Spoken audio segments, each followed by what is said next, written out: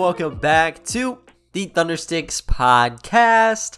I'm your host, Ben Kreider, and today I'm going to be talking about the Thunder's latest game against the Portland Trailblazers, the stars of the show from the Oklahoma City Blue, breaking down how all three of the 10-day assignees participated and what is upcoming for the team moving forward. And to top it all off, guys, I have a very special offer from my good friends over at DraftKings Sportsbook, so you do not want to miss out on that.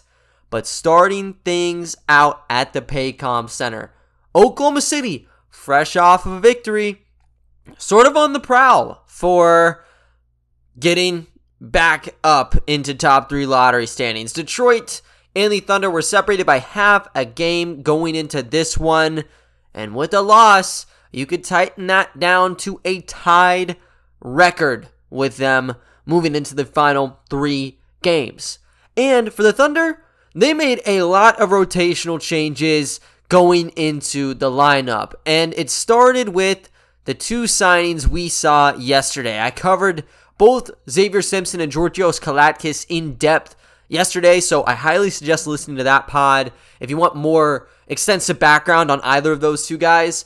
But they signed them from the Oklahoma City Blue, and this isn't just a thing where they lodge them in the bench. You know, I thought they were going to run a 10-man rotation in this game. That wasn't the case. Kalaitzakis and Simpson got to have their first career NBA starts in this one. Jaylen Hoard got to start in this game, and they basically were just running the Oklahoma City Blue on the floor. Now, for the Pistons, their team's not much different, and they don't have a G League system, so they're all NBA standard contract guys, but you could see some of these people playing in the G League. So they had Chris Dunn and Keon Johnson at the 2 guard spots. CJ Ellaby was at the 3. Greg Brown III was at the 4, and Drew Eubanks was at the 5. Basically, you're seeing the bottom of the benches for both teams here. And for the Thunder, they just implemented Grant Gibbs' system. They just poured it over a couple of their better players and said, let's just play ball. Let's see how it goes. And to the common eye, you know, this just looks like a tank effort from the Thunder camp. You know, you go from everyone on the injury report just being like SGA, Lou, Giddey, and now you're not even playing guys like Teo in the game. Poku's not out there. JRE's not out there. Looked a little bit fishy, but from what Mark said, you know, he said that they kind of had an evaluation process the last 2-3 weeks to get a grip on what they want to do moving forward. And for those other guys, you know, they want to give kind of a reward to the people who've been with the Blue, such as Hoard, such as Simpson, and obviously Kalaitzakis, who joined the team in January. So that was the explanation. Works with me because I've been covering this Blue team, man. I wanted to see them play some basketball, and that is exactly what they did. So you get into action, and Zavier Simpson gets the first bucket. Just simple penetration, goes in for the beautiful layup. No hook shot there, but it puts him up 2-0, and, you know, that gives you some good hopes leading into the course of play. The problem, OKC sort of stagnated. You saw the Trailblazers slowly but surely kind of pull away here. Now, you didn't see any major effects in the first quarter. For the most part, it was kind of just changing leads. Lindy Waters caught fire. He had 8 points in 4 minutes in this first. And OKC ultimately had the lead through one quarter. It was just at 27-29 though, or 29-27, excuse me. And it was about as neck and neck as you could get it. Lots of interior play. You know, the way that I've always viewed the G League and how it operates, the centers tend to be the stat sheet stuffers because they have the height for athletic bigs. That's going to be a big advantage for them. That's why guys like Moses Brown just kill when they're playing other G League competition. And practically we saw that, you know. Outside of Lindy, the main scorers were guys like Jaylen Hoard and Isaiah Roby. And for the Trailblazers, they were looking towards Greg Brown, an uber athletic power forward, right around the cup for a good cut of their points.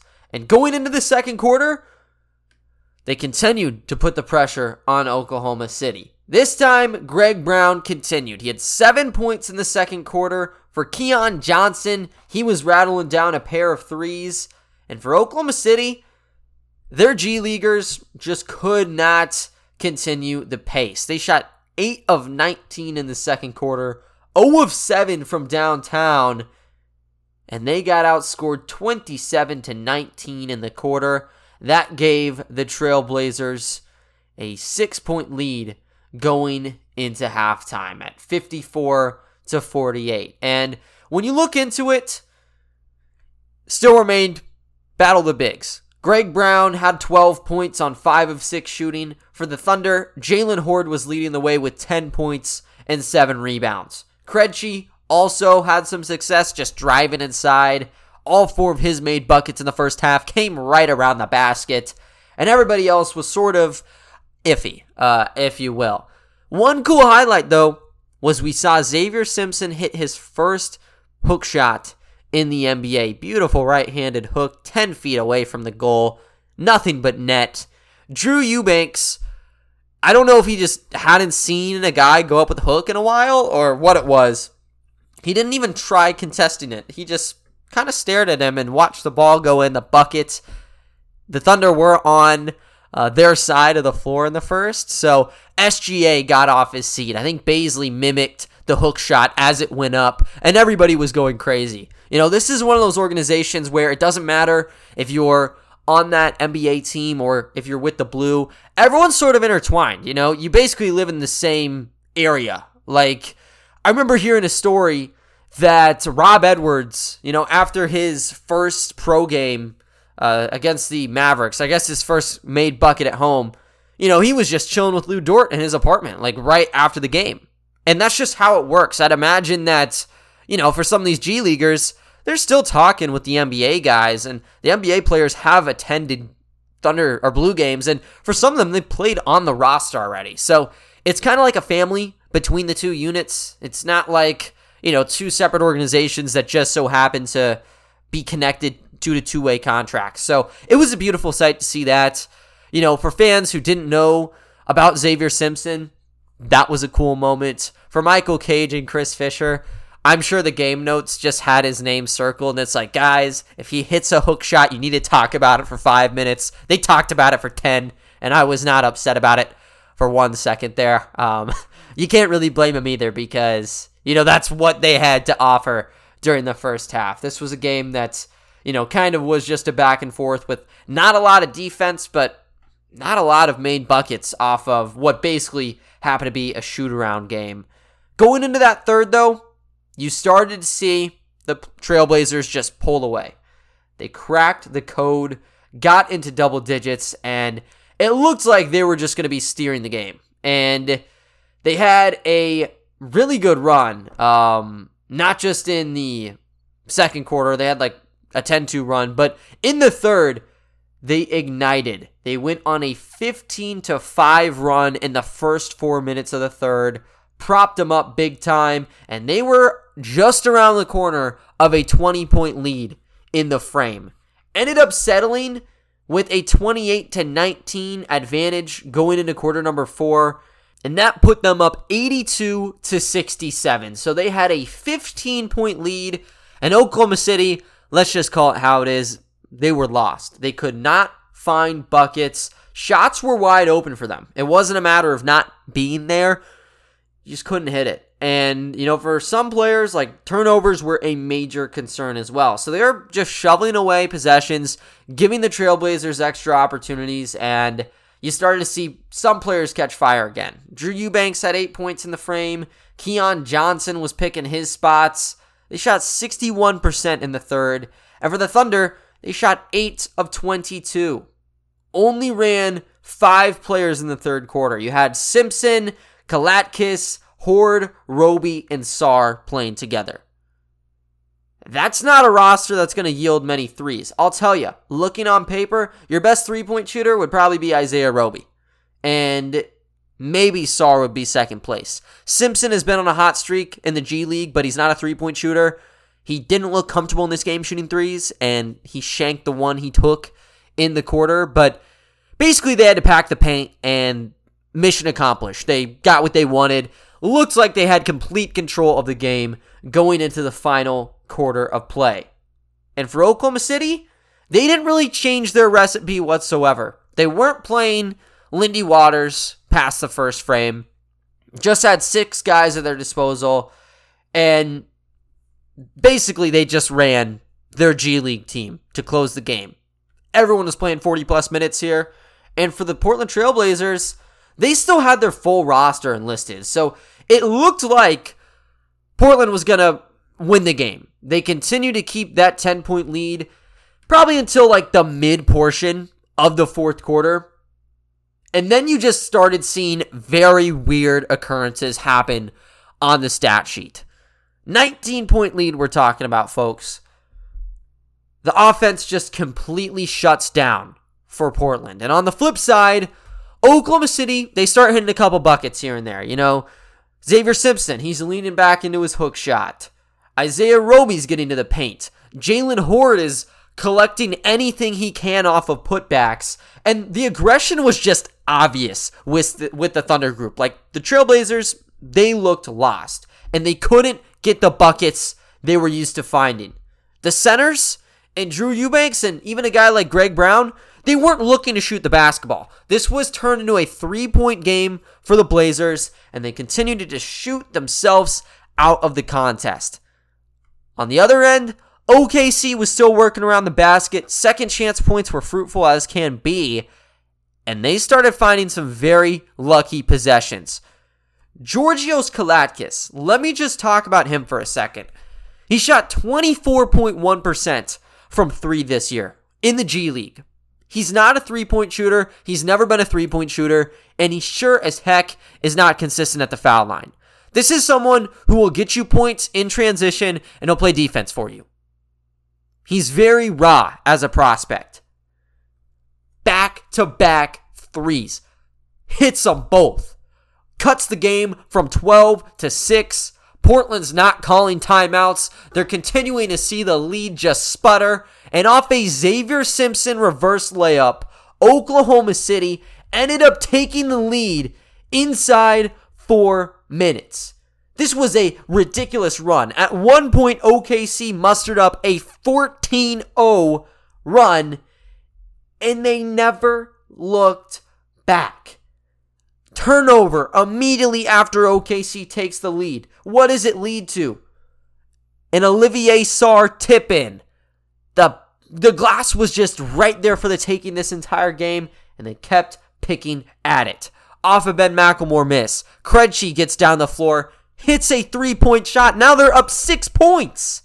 And it just grew and grew.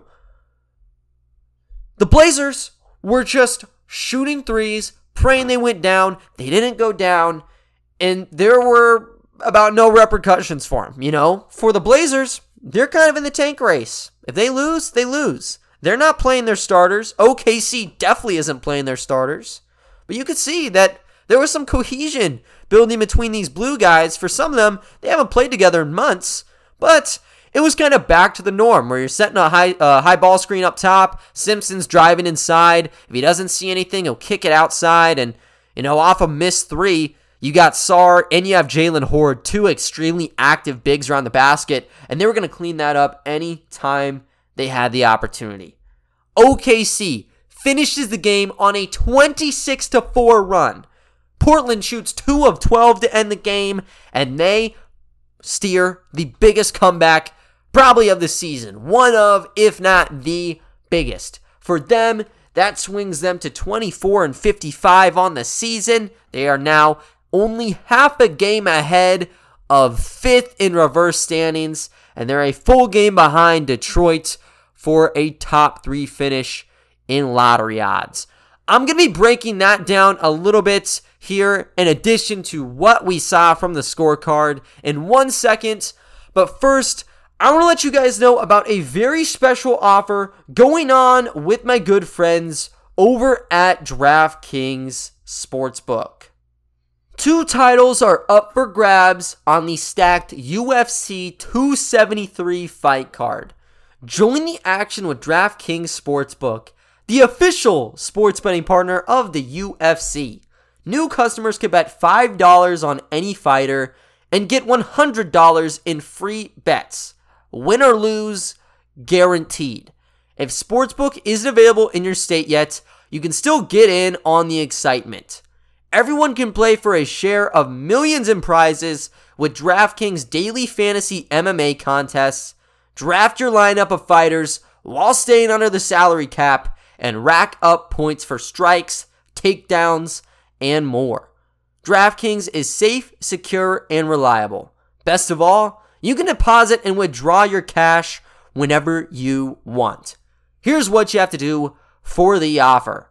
Download the DraftKings Sportsbook app now, use promo code TBPN, throw down $5 on UFC 273, and get $100 in free bets no matter what.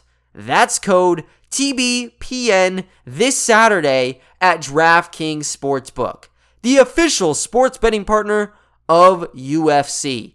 21 plus age requirement, restrictions apply. See show notes for details. Moving on though, guys, I want to talk about the ins and outs of this game. I would be lying if I told you this was a smooth game. This did not look like an NBA contest for the majority of the night. And I'm not just saying that because a lot of these people are G Leaguers. I think that a lot of the G League games have been at very high levels. It was just very chaotic. And I'm going to hone in on the first half in particular because there was just turnover after turnover. Georgios Kalaitzakis had a whopping, I believe, 6 turnovers in the first half alone. He couldn't catch a basketball. You know, if the ball went over to him, he had butter fingers. Just turned it into free points for Portland, and they just ran with it. And this wasn't just with him. You know, you started to see a lot of errant passes where it went the other way, and, you know, that's obviously going to end up costly. The Trailblazers finished the game with 12 turnovers. OKC finished with 16. That's more than they had assists, by the way. They only had 15 assists. So that kind of gives you the gauge, right? And even shooting the basketball was a major struggle. Portland barely shot over 40% on the game. For OKC, they were shooting terribly in the first half. They got up to 48%. But holy cow, man. Like, you were seeing guys get right around the basket and just brick layups, bro. And you would see layups, like finger roll layups, were getting airballed. And you're just watching. You're like, guys, come on. You got to get these down. Luckily, OKC turned the corner in the end of this game, and you could tell. It's going to sound stupid, but you could tell they wanted this game more. Everyone was scrapping. They were throwing everything out on the line, and they just got it going at the perfect time. They shot 9 of 29 from 3 in this game. That's 31%. But up until the fourth quarter, they were about as ice cold as you could get. They ended up shooting 5 of 11 from downtown in the fourth. 45.5%. And they ride off into the sunset with the victory. How did they do it? They did it with their G League players. And this was a well-rounded effort. Like, they only played 7 of them. Everyone except for Lindy Waters had double digits. And Lindy had 8 points in 4 minutes. Basically, Lindy Waters was too good to be playing tonight. And that's a really good statement for him. It lets you know that he could very well be safe next year. He's so confident when he touches the floor. And his transition 3 has come a very long way.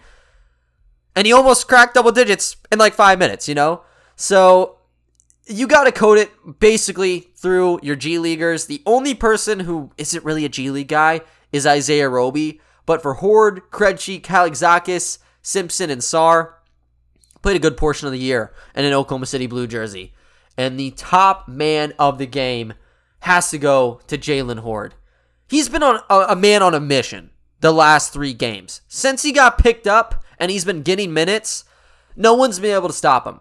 He played 46 minutes in the game. You got to keep that in mind.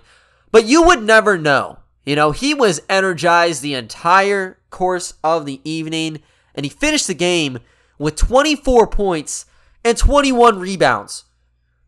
Yeah, heard that right. And he shot 11 of 17 to get there. That's the 7th time in franchise history someone has logged a 20-point, 20-rebound game, and no one has done it this season. Hoard ended up being the first this year to drop 20 rebounds, did it Friday against the Pistons, comes out, tops it again, and gets the 24 points to go along with it. What a show he put on. And he added 3 assists as well and 3 blocks. Just the energy level with him has been insane. He, going into this contract, had already proven himself in a couple areas, right? Like, even last year, I was really impressed with his finishing ability. He is very good at both kind of steering away from contact, but also absorbing it and getting to the basket. When he absorbs as well, he's picking up a foul call if the bucket doesn't go in. We didn't see a ton of that in this game because a lot of his buckets just came from like bang plays. But he still shot 6 free throws. He very well could have gotten 27, 28, 29 points. He shot 1 of 6 at the line, so he left 5 on the table. But he was still picking up extra opportunities around the cup. And when he wasn't getting fouled, he was just soaring up above like everybody, tossing the ball back in and getting on the other end. He has been just a spark plug. There's no better way to put it. And I think you have to attribute it to how he's played with the Oklahoma City Blue. It was not great when DJ Wilson got hurt. OKC really didn't have the same identity anymore.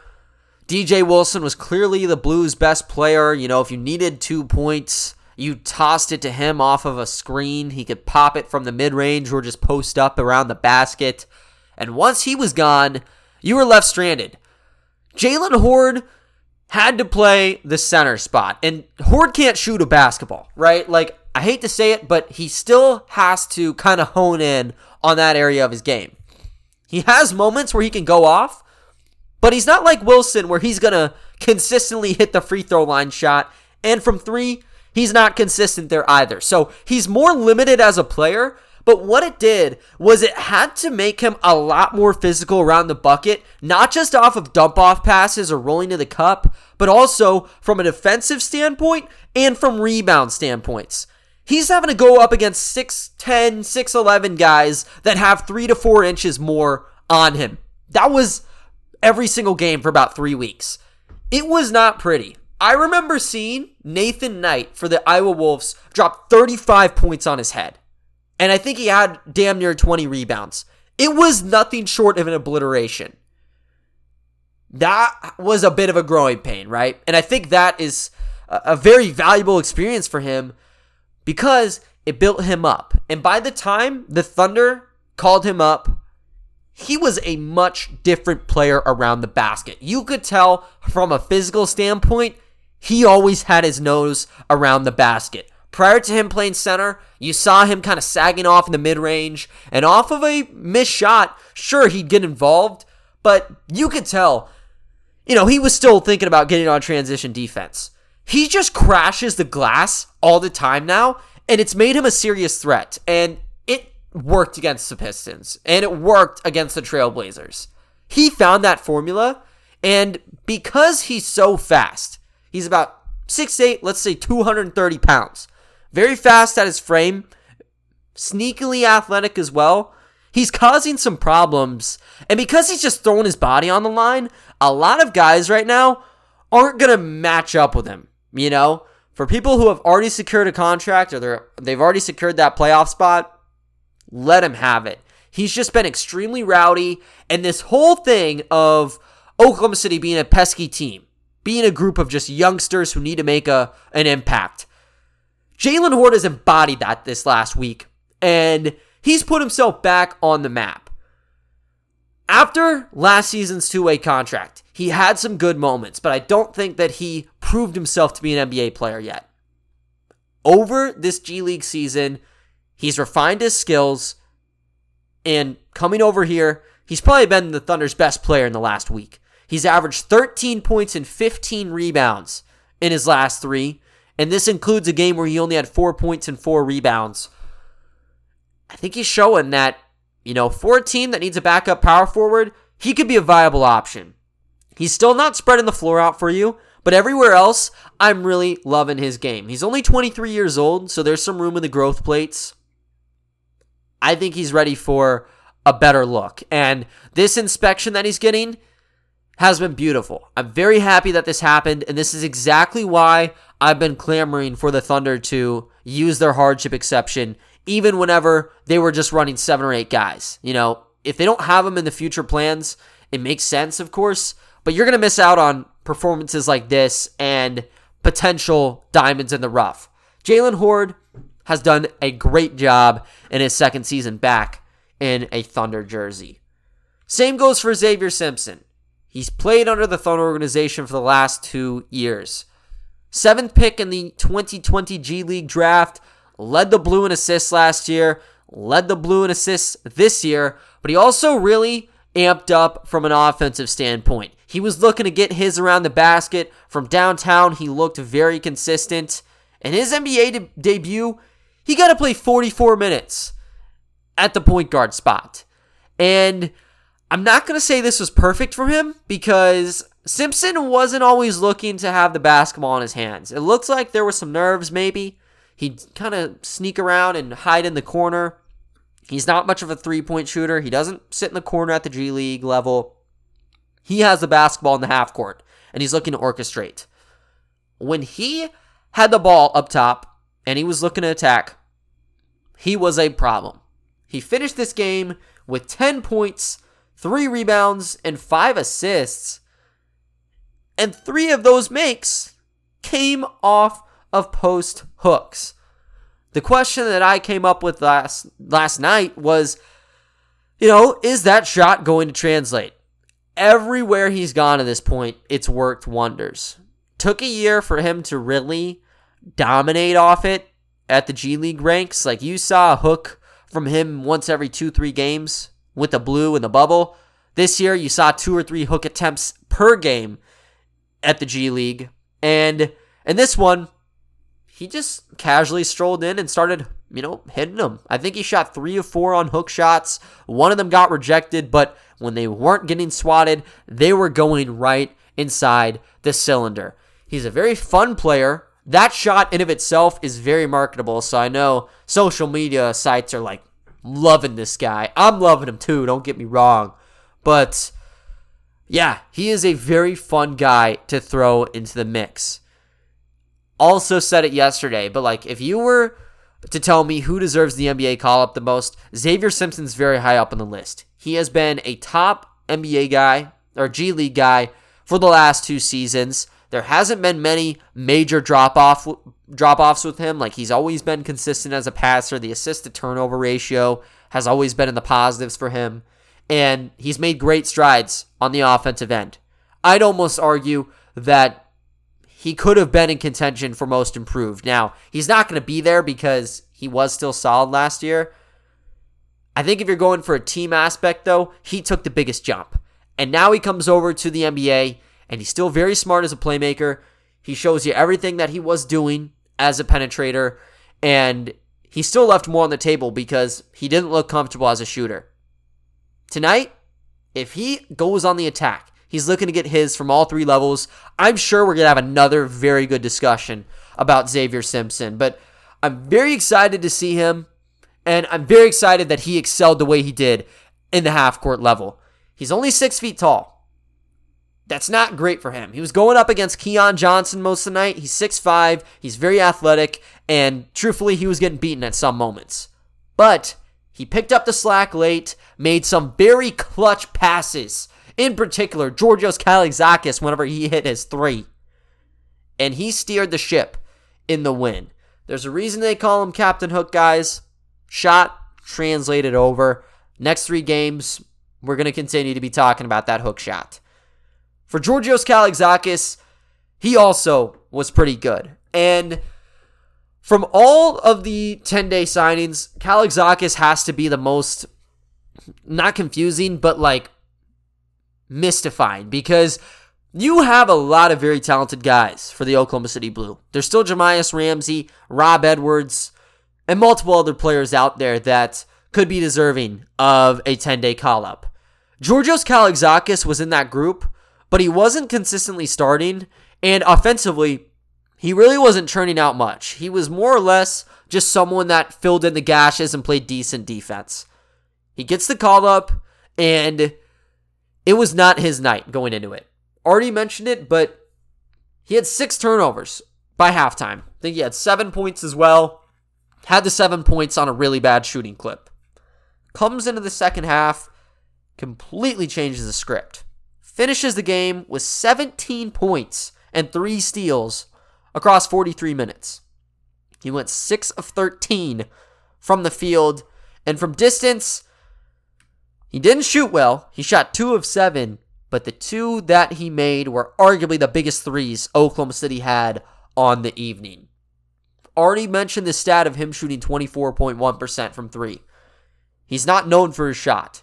He didn't shoot well in the game, but he shot well when it mattered, And defensively too.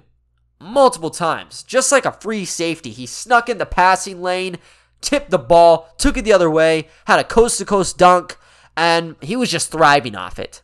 That's what you get in a 6'7" player who has a 6'10" wingspan. Very lengthy, very pesky as a defender, and if he's not getting it done offensively, he can get you somewhere on defense. I think that's why the Blue ended up claiming him off waivers in December. It's why they ultimately called him up. I don't know if he's really on the list for an NBA deal next season. Maybe you keep him with the Blue and you give him another development year. I think it's strategical why they selected him, though, for that second 10-day contract, and I was very happy to see how he performed. He's still extremely raw in multiple areas. He shot 3 of 8 from the foul line, and he just didn't look comfy from downtown. But he was taking those shots. He was taking the risks, and the risks paid some dividends, got them the W. As for other players in the game, you did see Isaiah Roby drop 18 points. Vid Krejci had 11 points on 5 of 10 shooting, and Olivier Sarr had 10 points and 12 rebounds. Big time victory for them. And for the Tank Crew, this one could be viewed as a nightmare. Put this out on Twitter, but I said, just being part of or covering a team that's tanking is very interesting, because if you told me 2 years ago that almost an entire fan base would be going crazy over Josh Hall and Georgios Kalaitzakis, I would have laughed at you and I would have said, who are those guys? Both of them were basically undrafted. Georgios was the last pick in this year's draft class. Hall went undrafted. I would have laughed at you and I would have been like, what are you talking about? That's the state we're in, People are getting furious. They think it's Armageddon when Josh Hall drops 25 points and Georgios Kalaitzakis drops 17 against the Trailblazers. And it all comes down to the ping pong balls, man. I'm with them on that standpoint, and I've been this way all year, but you want to prioritize getting better lottery odds. Of course you do. If these guys drop 17, if they drop 25, feel happy for them at least.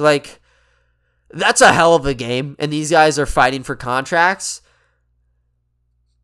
It's a tough break, though, because if the Thunder end up getting the 7th pick or the 8th pick in this draft, everyone's going to turn towards the Kalaitzakis game or the Jaylen Hoard games and say, that's why we don't have Paulo. That's why we don't have Chet, Jabari Smith, Jaden Ivey, whoever it is. That's where the fall goes. The thing is, everything's going to be in hindsight once the draft lottery is unveiled. Last season, everyone was going crazy when the Thunder won the coin flip. The Thunder had the 6th pick. The Cleveland Cavaliers, who lost the coin flip, had the 3rd pick. It's always random. and you want to get yourself in the best position. You want to have the best draft odds. But in hindsight, having the 6th best lottery odds could get you the number 1 selection, and that's just how the system goes. It's not meant to produce, what the reverse lottery odds are to a T. It's not going to be Houston number 1, Detroit, number 3, whatever you want, Orlando at number 2. They always have a curveball or two in there, and that's just how it ends up operating. For me, the only thing that I get a little upset about is the draft range, because if OKC is not in the top 4, that's where it gets scary. With the 4th best lottery odds, they could end up with the 8th pick in the draft. Now, that's if the top 4 teams are all crazy, but it could happen. Honestly, I think chances are like 2 teams that are projected outside the top 4 get a top 4 pick. That leaves OKC right back where they were last year, right at pick number 6. And that could push them away from not just the top 4 guys, but someone like Shaedon Sharpe, who is viewed as a very intriguing candidate and someone who could be an all-star. Didn't play college ball this year, number 1 high school prospect last year. That's a tantalizing piece, and that's a high risk, high reward that OKC might want to take a swing at. That's what sucks. But for me, I don't think it's worth going crazy over just yet. Show me the odds, and then I'm going to complain. I just really like the dynamics of what's going on because it's so weird. It's like an alternate reality from what you had when OKC was contending, In this situation, you'd be praising Georgios or Josh Hall, but they're looking to lose now, man. And when you make a 26-4 comeback, a lot of people are going to be a bit disgruntled. We'll see how it goes in tonight's game against the Utah Jazz. Either way, I'm going to be very intrigued with what that final stat line ends up saying. Big time game, though, from those trio of blue guys. They didn't even make the playoffs this year. They went 15-20. Basically beat an NBA team, though. And you have to be really, really confident about it. Not just for those guys and their potential futures, but just how the Blue have been built. I've stated that I think the Blue on paper is one of the better teams in the G League. It's how it was last year, how it was this year. Even when you take out guys that aren't on the team anymore. Still stacked, like Zavier was great this year. Jamias Ramsey was amazing. DJ Wilson should have been the NBA this entire season. Olivier Sarr became a diamond in the rough. Same goes with Lindy.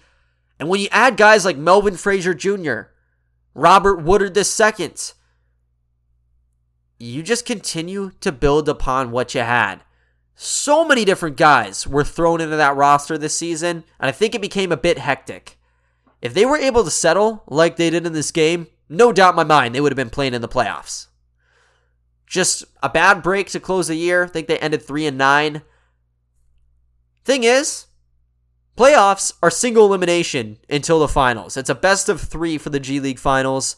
I don't think those guys are heartbroken whatsoever. If they're on a 10-day, they're making more money than they were on their base level contract. So I'm not too worried. Congrats to the 3 10-day players. And hell, if Presti calls up another one for tonight's game, I'm going to be even more excited. I would love to watch the Oklahoma City Blue play a couple more games and get them back on a bigger stage yet again. But wow, amazing play from them. And that was one of the stranger experiences viewing Thunder Twitter on the game. Just seeing everybody go crazy over games like this are just wild, Like, you can get in the Lakers Twitter space, and they're bashing Russell Westbrook for 2 hours. They're complaining about being dysfunctional. And that's because they're losing games. For the Thunder, you're going to see those Twitter spaces, and you're going to see those comments about how everything is dysfunctional, but it's because they're winning games, man. Like, what reality are we living in where everyone's just going in crazy over winning basketball games? It makes sense But holy cow, man. What a freaking time to be following the team and covering it. End of the season's going to be fun. The race is tightening up. Indiana's a half game back. Detroit could sneak in a victory.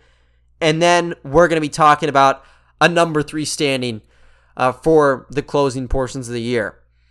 This blue team, though, could make some surprises. They could get another victory. And then that's when it gets chaotic yet again. So I'd watch out for that. For now, though, I'm just living in the moment. I'm reveling in what we're seeing from these players, and I'm excited for how they're going to be able to finish the last 3 games. But other than that, though, guys, that is going to do it for today's episode. I thank you all for listening, and I will talk to you all next time. See ya.